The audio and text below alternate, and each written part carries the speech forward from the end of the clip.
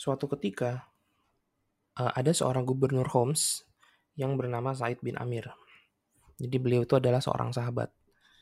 Nah, kemudian Umar tuh datang ke Homs untuk nanya gimana sih pendapat penduduk itu dengan sosoknya Said bin Amir ini ya. Nah, terus sebenarnya Homs itu terkenal penduduk-penduduknya tuh kayak tukang ngeyel gitu. Jadi mirip Kufah dibilangnya. Karena Kufah itu sama penduduknya tukang ngeyel juga. Jadi banyak tuntutannya. Nah, terus Umar nanya gitu kan ke penduduk Homs, seperti apa sih kalian memandang Said bin Amir gitu sebagai gubernur? Nah, terus orang-orang bilang gini, kami mengadukan 4 hal gitu tentang gubernur kami. Terus yang pertama, dia tidak keluar rumah untuk mengurus kami sehingga siang gitu. Jadi dia baru keluar rumah tuh siang. Terus Umar bilang, saya nilai perbuatan itu melanggar peraturan.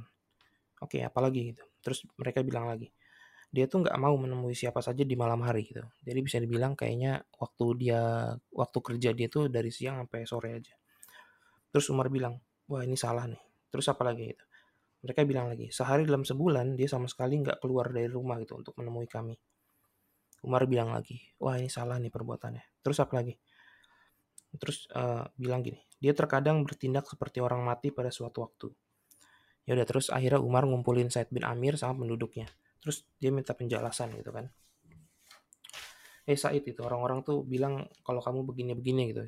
Coba jawab gitu kan pertanyaan mereka, sebenarnya jelasin gitu kan apa yang sebenarnya kok kamu lakukan gitu. Jadi yang pertama ya, jadi Said bin Amir dibilang kan nggak keluar menemui orang-orang hingga siang gitu kan. Nah, terus Said bin Amir tuh bilang gini, sebetulnya saya enggan menceritakan masalah ini ya demi Allah gitu. Tapi baiklah gitu, saya nggak bisa segera keluar rumah karena saya nggak memiliki pembantu. Jadi di pagi hari saya harus membuat adonan roti gitu kan. Kemudian saya duduk menunggu hingga hingga adonan tersebut tuh telah siap dimasak. Nah, berikutnya saya membuat adonan roti dari adonan itu. Kemudian saya ngambil air wudhu. Baru setelahnya saya keluar menemui masyarakat. Terus Umar bilang, apa keluhan kalian lainnya itu? Nah, terus ini keluhan yang kedua ya. Orang-orang bilang dia nggak mau menemui siapapun di malam hari. Terus Umar bilang, coba apa jawabanmu gitu. Nah, terus Said bin Amir bilang gini, saya sebetulnya enggan itu kan berkata terus terang, tapi baiklah gitu. Hal itu saya lakukan karena saya menjadikan siang hariku untuk mengurus kepentingan rakyat gitu. Sementara malam hari saya khususkan untuk urusanku dengan Allah. Oke, keluhan apa lagi gitu kan dari masyarakat. Nah, mereka bilang sehari dalam sebulan dia nggak mau keluar menemui kami. Nah, terus Said bin Amir bilang gini, saya itu nggak punya pembantu yang mencuci baju. Saya pun nggak punya baju pengganti gitu. Sehingga ketika saya mencuci baju, saya harus duduk menunggu hingga baju itu kering. Nah, kemudian setelah kering, saya rapikan bajuku, baru kemudian saya keluar menemui mereka di penghujung hari. Nah, terus Umar nanya lagi, oke apa keluhan kalian lainnya? Dia terkadang bertindak seperti orang mati gitu, keluhannya. Nah, terus Amir bin Said bilang, saya menyaksikan kematian Khubaib al-Ansori di Mekah. Jadi itu nama sahabat. Saat itu orang-orang Quraisy, wah ini agak gor juga nih. Saat itu orang-orang Quraisy itu memotong-motong daging tubuh Khubaib. Tuh. Jadi dipotong-potong. Jadi istilahnya apa sih? Mutilasi ya, dimutilasi. Dan selanjutnya mereka menggotongnya di atas sebatang pohon. Kemudian mereka bilang gitu kan ke Hubaib, apakah engkau mau jika Muhammad menggantikan tempatmu di sini?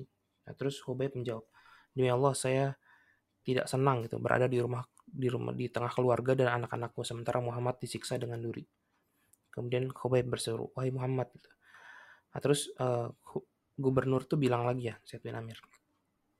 Nah, setiap saya mengingat peristiwa itu dan tindakanku yang tidak membelanya pada saat itu, dan kondisiku masih musyrik, gitu. Jadi dia tuh masih musyrik waktu itu ya, dan gak beriman kepada Allah gitu kan. Niscaya saya menyangka bahwa Allah itu tidak akan pernah mengampuniku selamanya itu. Karena itu saya langsung terapar pingsan seperti orang mati. Jadi dia kalau misalnya nginget momen-momen itu, dia tuh ngerasa bersalah banget gitu. Kenapa kok saya tuh nggak nolongin Khubaib gitu kan?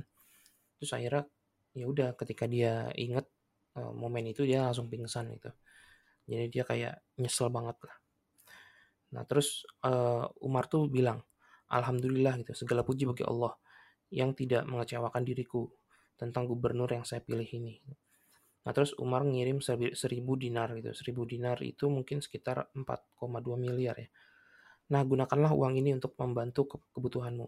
Nah, terus istri Amir bin Said itu bilang, Alhamdulillah gitu, segala puji bagi Allah yang telah mencukupi kami dari melayanimu. Tapi gubernur bilang, apakah ada kebaikan bagimu dari hal ini gitu?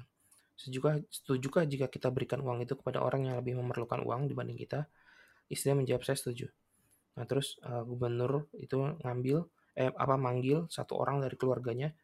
Nah, terus dia bagi-bagiin uang itu dalam kantong-kantong gitu kan. Nah, terus dia merintahinnya untuk pergi ke janda dari keluarga ini, yatim dari keluarga ini, terus orang miskin dari keluarga ini, terus orang yang kena bencana dari keluarga ini gitu kan.